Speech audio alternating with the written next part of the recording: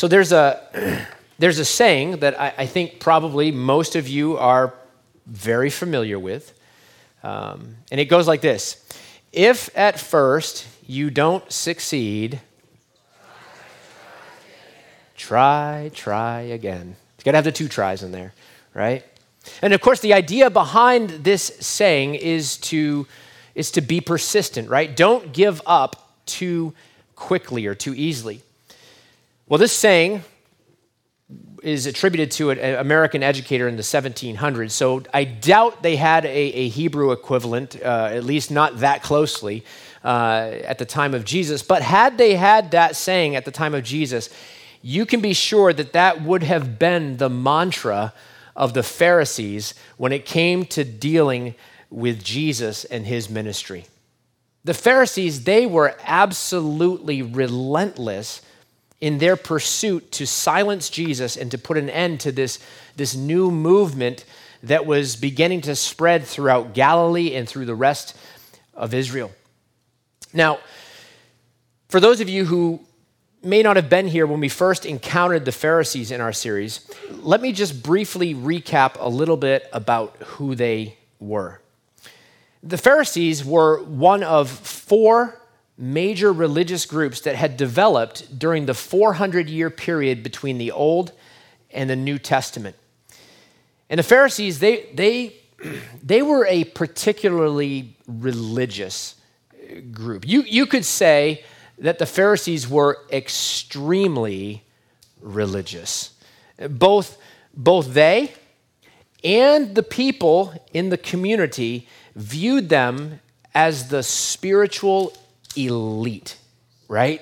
They walked around, they had we've joked about it, they had their phylacteries on their head and their, everything about them screamed, I am holy, right? That's the way they carried themselves. These guys had devoted their lives to studying and to following God's laws as meticulously as possible.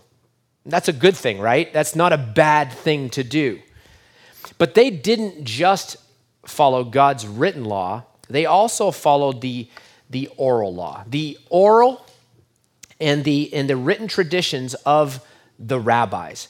And what happened is, over time, the rabbis and the Pharisees, they developed a whole series of complex man-made rules on how you were to obey God's law. God's law says this, how do we do that? Let's write that down. And then later, rabbis and teachers would come on and they would say, well, how do we do what Rabbi so-and-so said? Well, this is what you do. And then later rabbis would come along and say, well, how do we do that? And they say, this is what you do. They write it all down. And now you've got this long, long list of how to follow God's simple commands. But they were man-made rules, man-made interpretations. I mean, you know that when we give our opinions, that's not on the same level as this, right? This is the Word of God. We can try to see if we can understand it. I think he might mean this. I think it might mean that. But at the end of the day, the only thing that is 100% true is what is written right here in this book. Amen? But that's not how they saw it. They believed and they treated the oral traditions and the oral law as the same weight as God's word. They were on equal footing. So in their minds, if you were to break one of their rules, you were breaking God's rules. This is God's commandments. You were breaking God's commandments. It would be like breaking one of the 10 commandments if you broke one of their rules. Now, a second problem with the Pharisees was that they were so concerned with their outward appearance and their outward performance, making sure that they looked godly, making sure that everybody knew how holy they were, that they neglected the condition of their hearts. They neglected things that God really cares about. They're like, well, we got to make sure we do this, this, and this, but so what if we're not merciful? So what if we're not gracious? So what if we're not loving? They neglected things that God really cares about, like grace, mercy, compassion. And in Matthew chapter 23, Jesus blasted them. He blasted them. He said this. He said, woe to you, scribes and Pharisees, hypocrites! You're like whitewashed tombs, which outwardly appear beautiful, but within are full of dead people's bones and all uncleanness.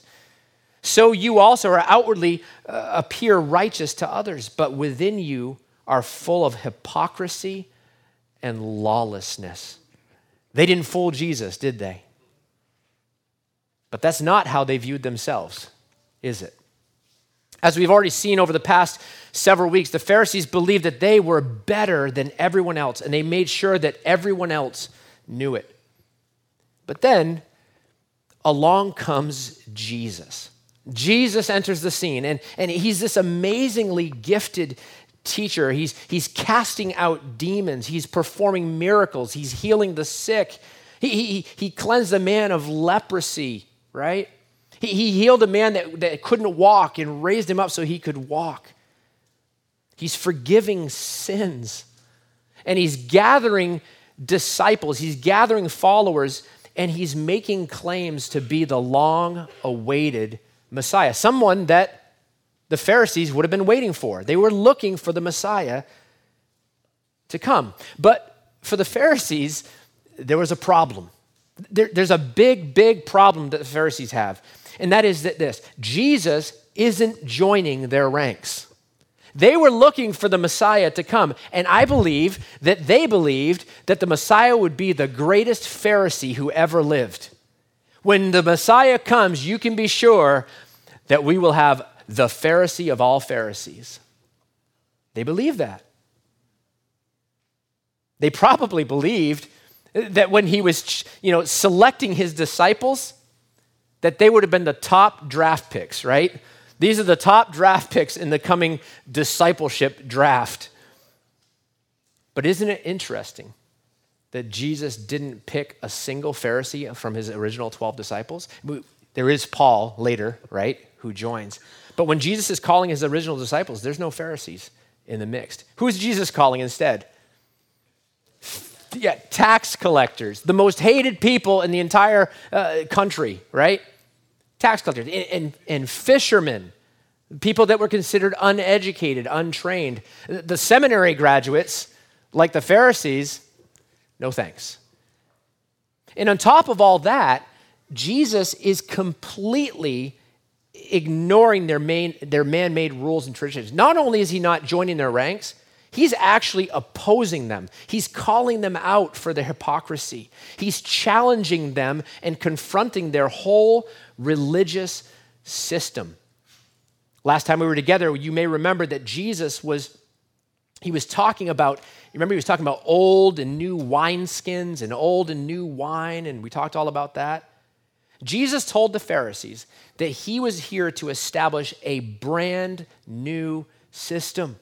A brand new system. He said, I'm not here to fix your dried up, broken, and worn out religion. That's what he says to the Pharisees. I'm here to establish something brand new. Well, as you can imagine, the Pharisees don't exactly love that message, do they? Jesus became a huge threat to everything that they held dear. And as the popularity of Jesus continued to grow and the crowds began to follow Jesus more and more, and they were listening to his teaching, the opposition from these religious leaders continued to grow as well. And with each confrontation, the conflict escalated and it grew, and eventually it's going to lead to Jesus being arrested, right? And he's going to end up being crucified. Well, this morning, for the fourth consecutive week, all right, we're just like, here we go again. For the fourth consecutive week in our Luke series, we're going to see this rising tension between Jesus and the Pharisees. I think it's worth just pointing out that, Jesus was incredibly compassionate. He was incredibly gracious and merciful. But the one group of people that he was consistently hard on were those who claimed to speak for him, but were making approaching God incredibly burdensome for everyone. That's who Jesus came down the hardest on, the religious people. So this morning, we're going to be looking at another conflict. Actually, we're going to be looking at two separate conflicts that are both going to be centered around something that was very near and very dear to the heart of the Jewish people, and that is the Sabbath. The Sabbath. This was an identifier of what it meant to be Jewish. If you were Jewish, you observed and you practiced the Sabbath. Jesus is going to strike to the very heart of everything that it meant to these Pharisees about being God's chosen people. And in both of these stories, the Pharisees, they are going to be angered about what they see as a blatant and deliberate disregard for the Sabbath. They believe that Jesus and his disciples are willfully breaking the fourth commandment, which is to remember the Sabbath day to keep it holy. So if you have your Bible, turn with me to Luke chapter 6. Luke chapter 6, and we're going to begin reading in verse 1. Hopefully we're going to get through the 11 verses today. Luke chapter 6, verse 1 says, "On a Sabbath, while he was going through the grain fields, his disciples plucked and ate some heads of grain, rubbing them in their hands. But some of the Pharisees said, 'Why are you doing what is not lawful to do on the Sabbath?'" Now, the first thing that I want you to notice in this story is where Jesus and the disciples are located when this conflict happens. Where are they? Luke says that they are walking through the grain fields. That's where they are. So you got to, in your mind right now, you got to picture a grain field, and you picture Jesus and the disciples walking through the grain fields. And as they're making their way through the grain fields, the Pharisees begin to question them. Why are you doing what's not lawful to do on the Sabbath? Here's a better question. Why are the Pharisees in the grain fields? Right? What are they doing there? I mean, you might expect for Jesus to have a confrontation in the synagogue. That's where they would have hung out. You might have expected him to run into them in the city, in the marketplace, somewhere in the village, right? But they're out walking through a grain field, right? And so, I don't know, there's like, in my mind, there's like one of two possibilities here. Either one, they're like hiding down in the grain, waiting to see Jesus come by, which I don't think is the more likely of the scenario, although that is the more funny scenario, right? If you picture them hiding in the grain and then they pop up like, got you, right? That's one possibility. No, I think the more likely answer to that is that this just goes to show how dedicated and devoted they were to trying to find something wrong with Jesus. They are literally following him wherever he goes. Jesus goes to the market, they follow him to the market. Jesus goes into the grain field, they follow him to the grain field. They are walking around everywhere Jesus goes, trying to figure out how to discredit Jesus in his ministry. They're looking to catch him doing anything wrong.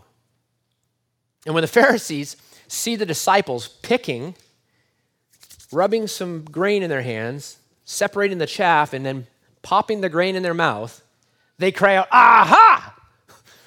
We've got you this time, Jesus. We've got you this time. Your disciples are violating the law." What law? What was their violation? I want to be clear about this. The Pharisees, they were not upset with what the disciples were doing. It wasn't what they were doing. They were upset with when they were doing it. In fact, the fact that the disciples of Jesus were picking and eating grain out of somebody else's field, that was not a problem at all. That was not a problem. In our world, that would be a problem, right? You just walk through someone's apple, or like, wouldn't that be great? Just walk through anybody's apple orchard, just pick all the apples you want, right? But in their day, that was not a problem. In fact, it was a completely legal and legitimate thing to do. In Deuteronomy chapter 23, listen to this. This is God's provision. Listen to this. Deuteronomy chapter 23, we read, "If you go into your neighbor's vineyard, you may eat your fill of grapes, as many as you wish, but you shall not put any in your bag. If you go into your neighbor's standing grain, you may pluck the ears with your hand, but you shall not put a sickle to your neighbor's standing grain." Isn't that great? Isn't that great? God provided his people with a free, all-you-can-eat buffet of grapes and grain. I'm hungry. I'm just going to go out to the field and pick some grain and eat it. I'm hungry. I'm just going to go over to my buddy's vineyard and eat some grain. The only rule was you couldn't use like farming equipment. You couldn't bring a sickle and you couldn't fill your bags to take it home. Why? Because that would be storing up for later or storing it up to sell it, right? So now you're stealing if you do that. But if you're hungry, go eat. Get some grain. Get some grapes. God made a provision for those who are poor. He made a provision for those who are hungry because that's the heart of God. God has a heart of grace, of mercy, of compassion.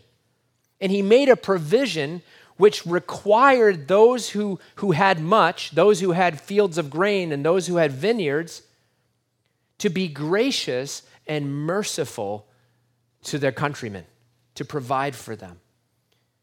And so the Pharisees, they're not upset. They're not upset that the disciples are picking heads of grain and eating them. What they're upset about is when they are doing it. Why are you doing what's not lawful to do on the Sabbath? This is a day when God's people were commanded to refrain from working.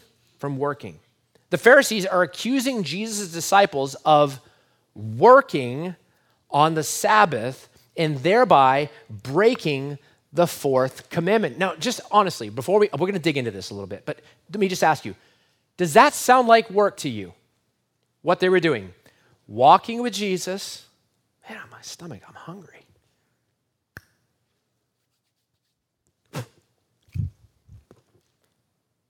That is hard work. I wish I worked that hard. Right? They're working. Silly, right? Let's take a look at what the actual fourth commandment says. Exodus chapter 20. Exodus chapter 20, God said, "Remember the Sabbath day to keep it holy. 6 days you shall labor and do all your work, but the seventh day is a Sabbath to the Lord your God. On it you shall not do any work, you or your son or your daughter, your male servant or your female servant or your livestock or the sojourner who is within your gates." God set apart one day in the week from sundown on Friday until sundown on Saturday, where he commanded his people to stop working. Stop working. Our English word, Sabbath, comes from the Hebrew word Shabbat, and it means to cease, to end, or to rest. The Sabbath day was meant to be a time where God's people would refrain from their work in order to rest in God and to focus on him. It was a time to reflect on God's goodness and his creation, a time to remember that he himself rested on the seventh day. The Sabbath was instituted after God brought after God brought the Israelites and Moses out of Egypt. He gave them the 10 Commandments and he instituted Sabbath rest. It was a way to remember how God had rescued his people and how he was the one who provides for them. For one day, stop striving, stop working, and remember that I am the one who provides for you. What a gift, right? What an amazing gift that God gave to his people when he gave them Sabbath rest. Okay, so what do you think? Those are the commands. That's the command written in Exodus chapter 20. Don't work. God said, stop working. Did they break the Sabbath according to God's command in Exodus chapter 20? What do you think? No. Of course not, right? In fact, you could argue that they could not have chosen a better way to spend the Sabbath. What were they doing? They were walking with the Lord, talking with the Lord, spending time fellowshipping, enjoying I guess it's a meal, a head of grain, a kernel of grain, not much of a feast, but they were spending time with Jesus, enjoying his presence. That's what God wants for his people on Sabbath rest. And by the way, just in case I fail to say it later in this text, Jesus, according to the scriptures, is our Sabbath rest. And we are able to enjoy rest in him, not one day a week, every day of the week. It's a gift from God. So, why are the Pharisees so certain that they have caught Jesus and his disciples in a clear violation of the law? Well, it goes back to what I mentioned earlier, that the Pharisees held the oral law on the same level as God's written law. God's written law says don't work, but their oral law defined what work looks like, right? The oral law went through and with painstaking detail described anything and everything that could be considered work. And man, I wish I had time to read. You can look these up. You can look up the Mishnah. You can read it for yourself. I mean, and these are still practiced today, by the way, amongst Orthodox Jews. But like there's rules about like you can make one loop, but you can't make two. You can walk this many feet, but if you take a step over that, then you've broken the law. And so they would find all kinds of weird loopholes to get around it. I think it was 3,000 feet. You could walk 3,000 feet on the Sabbath. But if you wanted to walk further than 3,000 feet, because you can only go 3,000 feet from your residence, what they would do is they would set up a temporary residence about 2,950 feet away from the limit. And now that's my new temporary residence, so I walk 3,000 feet. I get 3,000 more, right? And so, but they made all these rules. They made all these rules to define what is considered and what is not considered work. And as I mentioned before, you can read these in what's called the Mishnah. And what by the time by the 2nd century AD, you've got it's 24 chapters to discuss 39 types of work that you are not allowed to do on the Sabbath. 24 chapters dedicated to 39 types of work, and then each of those are subdivided in hundreds of ways to define what exactly is warping and what is considered plowing and what is considered knotting or untying or carrying or burning, right? And so there's all these rules in order to make sure that we don't break the one rule, which is don't work on the Sabbath. Wow. Talk about taking something that was meant to be a gift and just making it like, ugh, right? That's what happened. And so here's the deal. When Jesus' disciples, when they picked a head of grain, rubbed it in their hands, right? Separating the chaff from the kernel, right? And then maybe blowing away the chaff, right? And then popping it in their hands. According to the oral law, they had broken 4 commandments. 4 commandments. And so the Pharisees like, aha! Well, man, you guys not just one, you broke 4. You guys are so busted, so busted. By picking the head of grain, they were guilty of reaping. You're reaping. You picked a kernel of grain. By rubbing the grain in your hands to separate the kernel from the chaff, you were guilty of threshing. You're threshing. By blowing away the discarded chaff, you are guilty of winnowing. You're winnowing. And by eating the kernel of grain, you have proven that those 3 previous tasks were all part of meal preparation on the Sabbath. You don't prepare a meal on the Sabbath. Meals have to be prepared beforehand, right? 4 commandments they broke as they walked with their Lord through the field. By the time of Jesus, God's simple command not to work on the Sabbath had become a long and cumbersome list of man-made rules and regulations.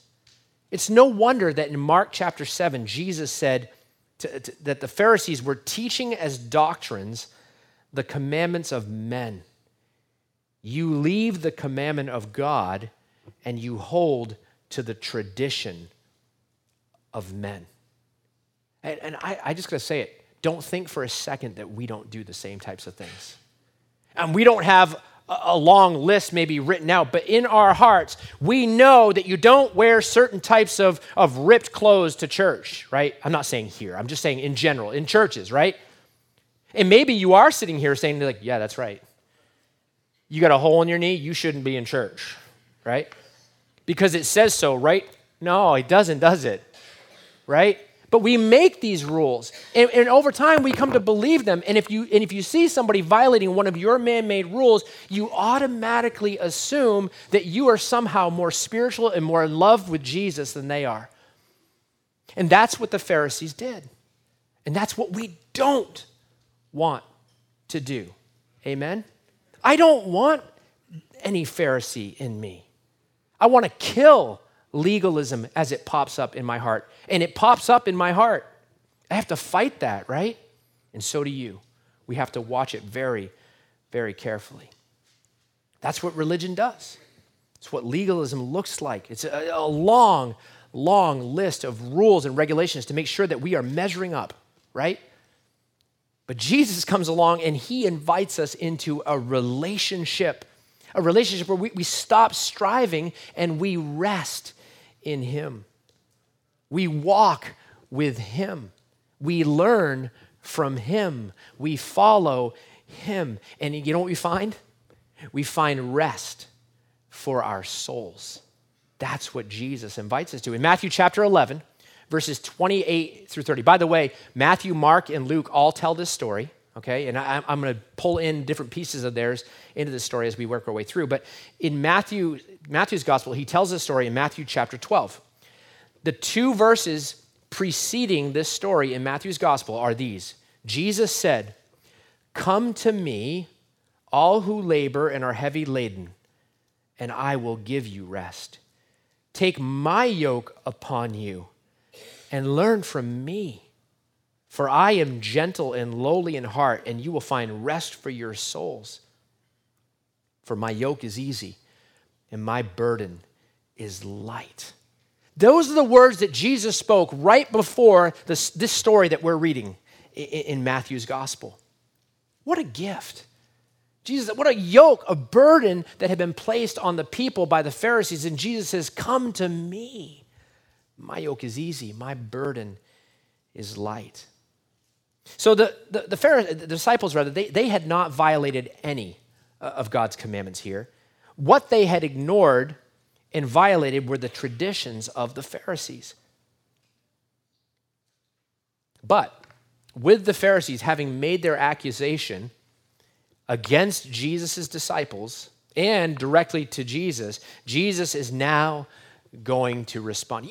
You do not want to pick a fight with Jesus, especially when it comes to your understanding of God's word and the law. But in verse 3 we read, "And Jesus answered them, 'Have you not read what David did when he was hungry? He and those who were with him, how he entered the house of God and took and ate the bread of the presence, which is not lawful for any but the priest to eat, and also gave it to those with him.'" Jesus says, hold on a second. I think you might be forgetting a story about your beloved king, King David. Jesus says, "Have you not read?" Who's he talking to? He's talking to the Pharisees. Who reads more than the Pharisees? Answer, nobody, right?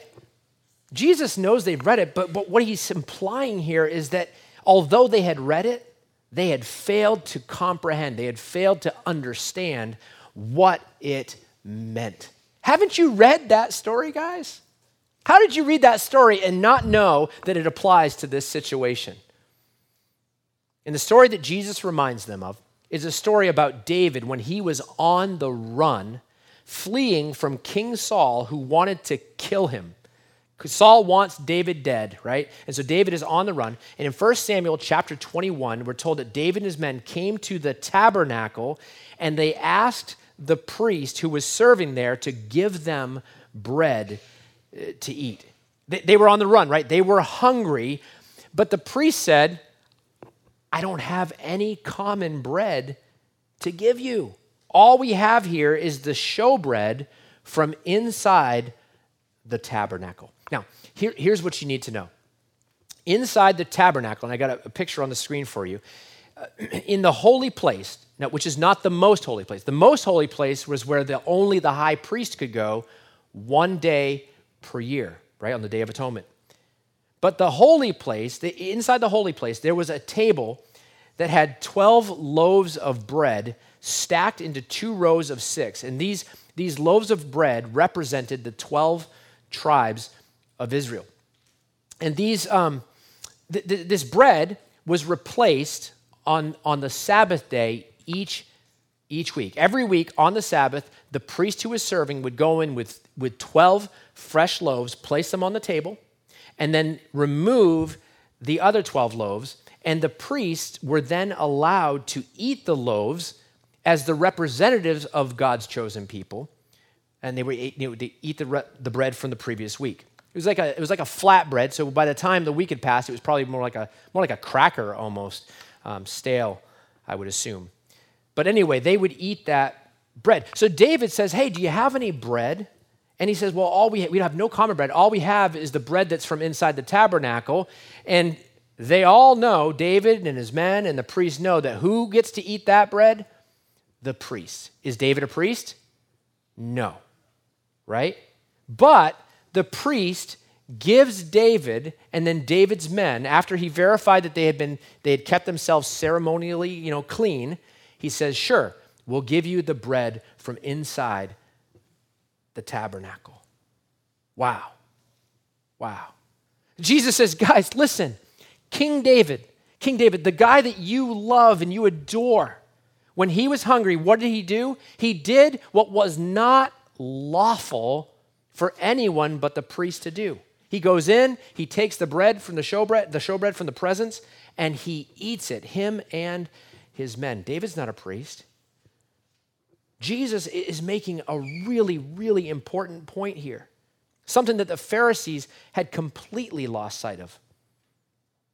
He wants them to understand, and get this, ceremonial rules and regulations, even rules over the showbread in the tabernacle, in the holy place, were never intended to override things like mercy and compassion.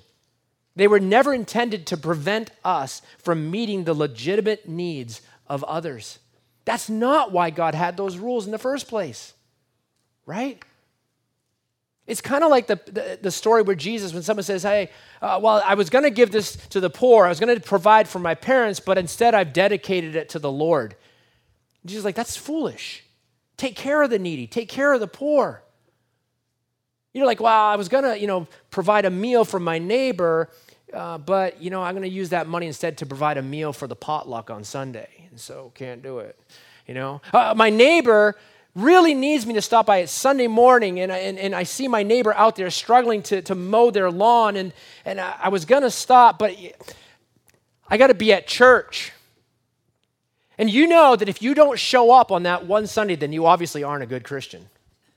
The right thing to do is to drive by your neighbor in need and not help them. Now, is that an excuse to say, "I'm going to find a neighbor in need every Sunday so I can skip church"? No, obviously not. This is heart issue stuff, right? And what Jesus is saying is, you guys are so focused on all of your rules and your regulations. You're so focused on checking all the boxes of what, you can and you can't do, of what makes you look holy, that you have forgotten to be merciful. You've forgotten to be compassionate. Even the priest knew that the right thing to do in that moment was to provide food for those who were hungry. So he gave them food. And by the way, they were not rebuked for that.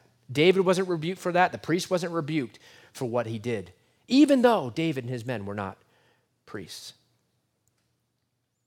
In Matthew's account, Jesus referenced Hosea chapter 6, verse 6, which he's already referenced before. Jesus is, a few weeks ago, you might remember when Jesus was criticized for eating and drinking with tax collectors and sinners, he quoted this same passage. But Jesus says here in Matthew chapter 12, he says, "If you had known what this means, I desire mercy and not sacrifice." If you had known what this means, he says, you would not have condemned the guiltless. Jesus basically says, man, if you understood God's heart, his heart for the Sabbath, his heart for people, you never would have condemned my disciples. I mean, think about it for a second. If through an act of mercy, it was okay for David and his men to do what was not lawful according to God's word, right?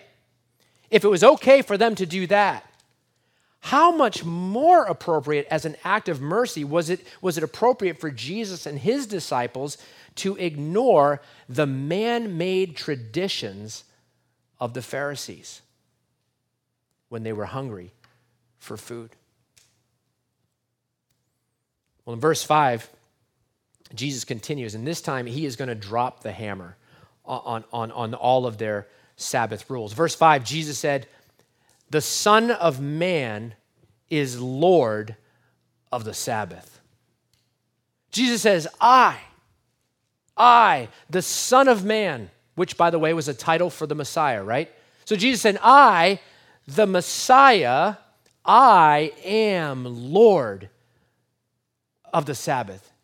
And if I'm the Lord of the Sabbath, what does that mean? I decide what is and isn't work. You don't get to decide what work is on the Sabbath. I decide what is and isn't work.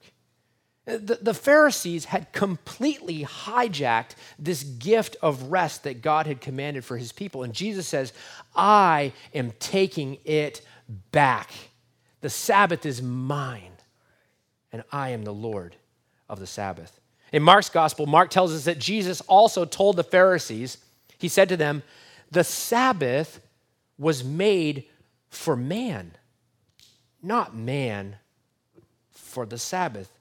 God had given the Sabbath as a gift for his people. And Jesus says, I am the Lord of the Sabbath. They must have loved that. The Pharisees must have loved this. Of course not. But Luke doesn't tell us. He doesn't tell us exactly how they responded to Jesus' bold claim here. Instead, he immediately provides us with another story, another example of the Pharisees clashing with Jesus over his disregard for their Sabbath rules. Another example of how Jesus is exercising his authority over the Sabbath. And by the way, in case you're watching your watch, I promise I'm not going to spend as much time developing this next one as we did on the first one. But it says in verse 6, on another Sabbath, and this could have been the next Sabbath, it could have been, sometime later, but on another Sabbath, he entered the synagogue and he was teaching, and a man was there whose right hand was withered. And the scribes and the Pharisees watched him to see whether he would heal on the Sabbath so that they might find a reason to accuse him. Doesn't that just break your heart? He just got done explaining to them, right, in the field. Did they listen? No. Here we go again. They're continually looking for a way to accuse Jesus. Only this time, instead of a conflict in a grain field, it's going to happen in the synagogue. Will Jesus break the rules of the Sabbath even while he is teaching in the synagogue? You know what's crazy? They hope he will. What? Think about this for a moment. The text says that the Pharisees were watching him, and then that original word is more than just like, oh, yeah, I see Jesus is here. No, they are watching him, like I'm watching Bob right now. I got my eye. Oh, his is scarier. I'm not going to look. So they're watching him. They're carefully studying Jesus to see what he's going to do for this man with a withered hand. And they already know that Jesus has the ability to heal, right? They've seen him perform miracles, which should have been enough to convince them that maybe this is the Messiah. Maybe we should listen to him. No, the Pharisees know that he can do it. They've seen his miracles. The Pharisees are watching to see if he would heal this man on the Sabbath. Why? So that they can find a reason to accuse him. How messed up is that, right? They really believe, okay, it's not like they just kind of pretend. No, they really believe that their rules are on par with God's written word. So they really believe that if Jesus does this, then he is breaking God's commandments. They believe that. They believe if Jesus does that, then he is sinning, right? That's what they really, really, truly believe. And they want him to sin. They hate him so much, they want him to sin. How messed up is that for people who are claiming to be the most godly men around? Oh, I hope he sins. How messed up is that? You should never want anyone to sin. Why? Because it breaks the heart of God. But they were, that's a sin in and of itself, right? You know, the thing is, they don't care at all about this man with the withered hand. They don't care. All they care is that the authority and the power of Jesus be stripped from him, right? They want to take Jesus out. That's all they care about. Well, once again, just like in the previous story, we're faced with a question, okay? And the first story is like, did they break the Sabbath by doing what they were doing? Well, it's the same question here. Is healing someone on the Sabbath a violation of God's commandment not to work? And the question is even more funny when you think about how Jesus heals him. Because like Jesus can heal without even speaking a word. He could just look at the guy and in his mind say, be healed. He could just look at the guy and the hand would be restored, right? Jesus could have waited till later to deal with this. He could have dealt with it in private. The guy's had a withered hand for who knows how long. So he could have waited till the Sabbath was over, but he didn't. Jesus didn't go looking for a confrontation, but he wasn't going to run from it either, right? So did Jesus break the commandments? Well, the answer is, of course, no. It wasn't a violation of God's commandments to heal on the Sabbath, but it was a violation of their man-made rules. Because if you were healing someone, then you were acting like a physician, right? Because physicians heal people. They heal the sick and they help them get better. And under their rules, physicians were not allowed to help the sick or to render any type of healing or first aid on the Sabbath unless it was an absolutely life-threatening situation. If it was absolutely life-threatening, then yes, you can render aid. Otherwise, you have to wait, whatever the injury was, whatever it was, break an arm, break a leg, just got to wait 12 more hours, and then we can get that baby set right in place where it needs to go, right? It's ridiculous, right? But the concern was that if you were to render aid and help, then you are now working. Well, we already know what Jesus thinks about their man-made rules. Jesus is the Lord of the Sabbath, and he's not going to play their games, right? He's not playing their games. So in verse 8, we read, but he knew their thoughts, and he said to the man with the withered hand, come and stand here. And he rose, and he stood there. Now, I think it's worth pointing out that Jesus knew their thoughts, okay? They haven't even spoken a word. They're there. They're in the synagogue. Jesus is teaching, and there's a man with a withered hand. His hand's shriveled or something, or paralyzed, and he can't use it. It's right hand, okay? And also present are the Pharisees, and the Pharisees are there, and they're watching, like, what's he going to do? What's he going to do? What's he going to do? And they're just thinking it, right? Because we know he's too kind, he's too compassionate, he's too merciful. He won't be able to resist this. He's going to have to heal the guy. We know it, and when he does, we've got him. So messed up, right? It's so messed up. But so they haven't said anything, but Jesus, knowing what they're thinking, says, you know what? You guys are ridiculous. Mr. Man with a withered hand. I'm sure he had a name. We don't know it. So Mr. Man with a withered hand, come up here. Stand right in front of all the people. And the Pharisees are like, yes, I knew it. I knew he couldn't resist. He calls them up front. And then he looks at the Pharisees and he asks them a very pointed question. Verse 9, Jesus said to them, I ask you, is it lawful on the Sabbath to do good or to do harm? Other translations say to do evil. Is it lawful on the Sabbath to do good or to do harm? To save life or to destroy it? Jesus is trying to get them to the heart of the Sabbath. He wants them to understand what is God's heart for this day that you have completely hijacked. And Mark's gospel tells us that the Pharisees were, get this, silent. They thought they had him. he turns, he asks this question, giving them, here's your choice, guys. What do you choose? And what are they going to say? What are they going to say to that question? Well, Jesus, the Sabbath is for doing evil. The Sabbath is for destroying life. I mean, given the two options, what are they going to say? Thing is, they may not have been willing to say that, but that's exactly how they've been operating, isn't it? They've been withholding good on the Sabbath out of some appeal to being religious and righteous, but they had missed God's heart. They had every rule memorized, but they lacked God's heart of love and compassion and mercy for others.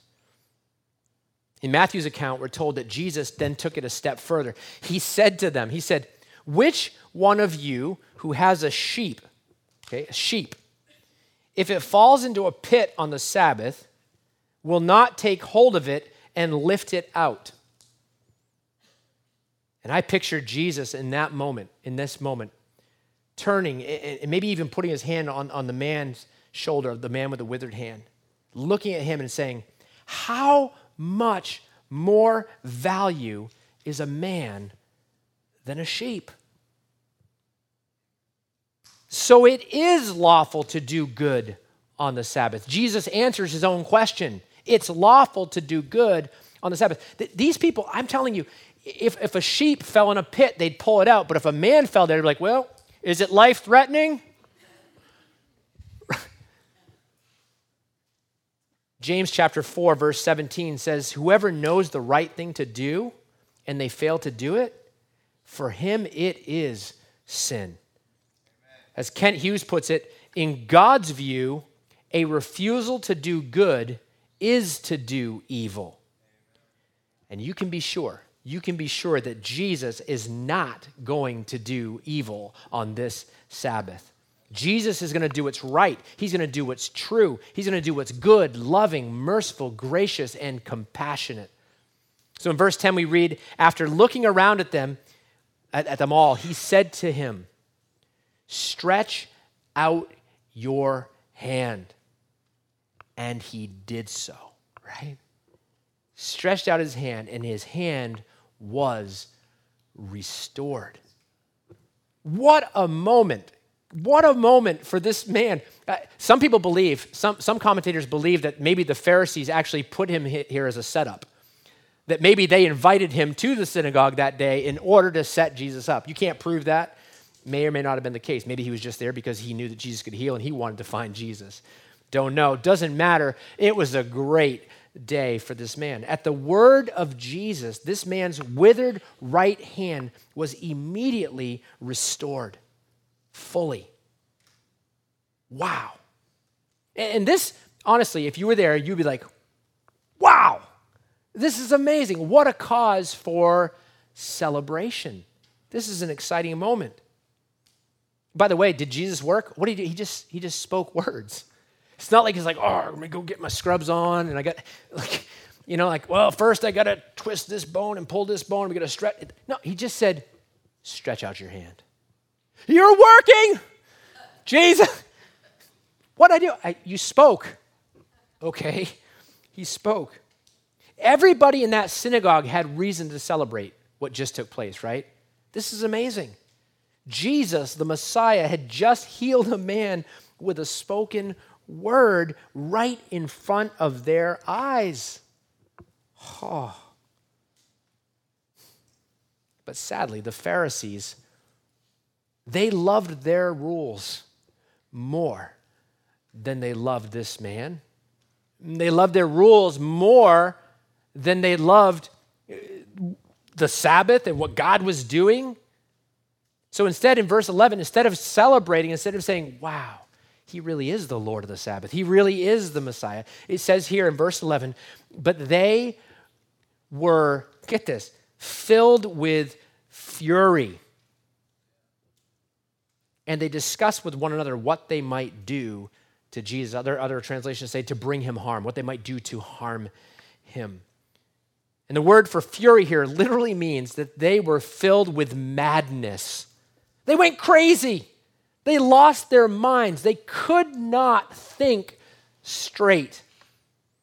And so rather than repent for their sinful ways, they dug their heels in and they began scheming with one another about how they could do away with Jesus.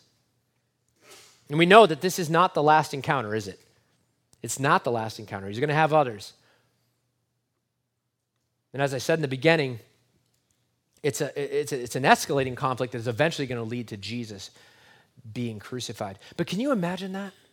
Can you imagine seeing someone healed and becoming out of your mind berserk angry that happened?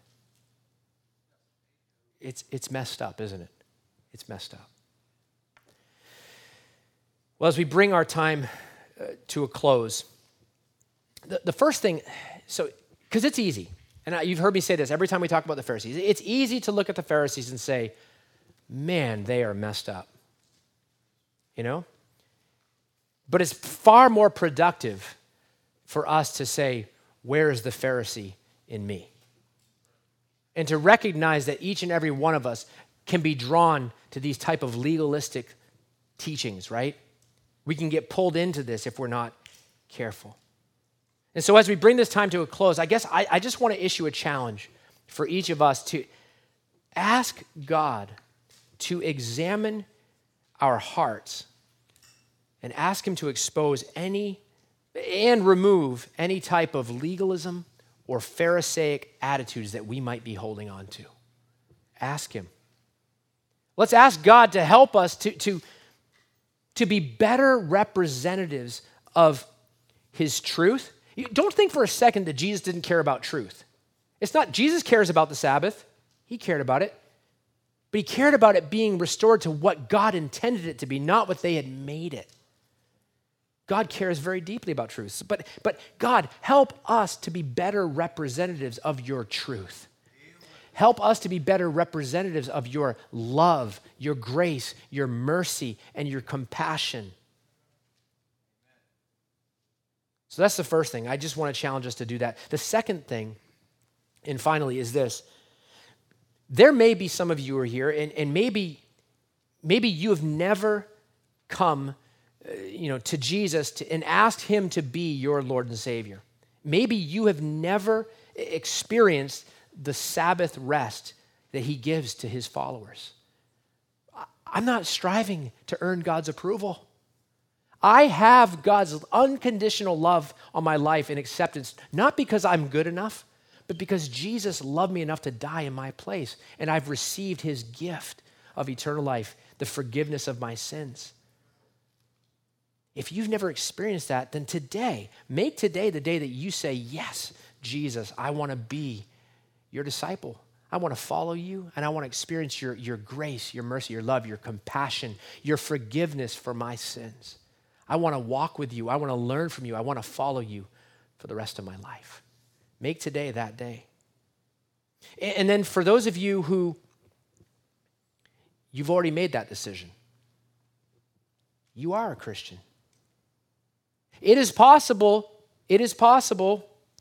to receive all of that and still find yourself striving and working and trying to somehow earn God's favor in your life.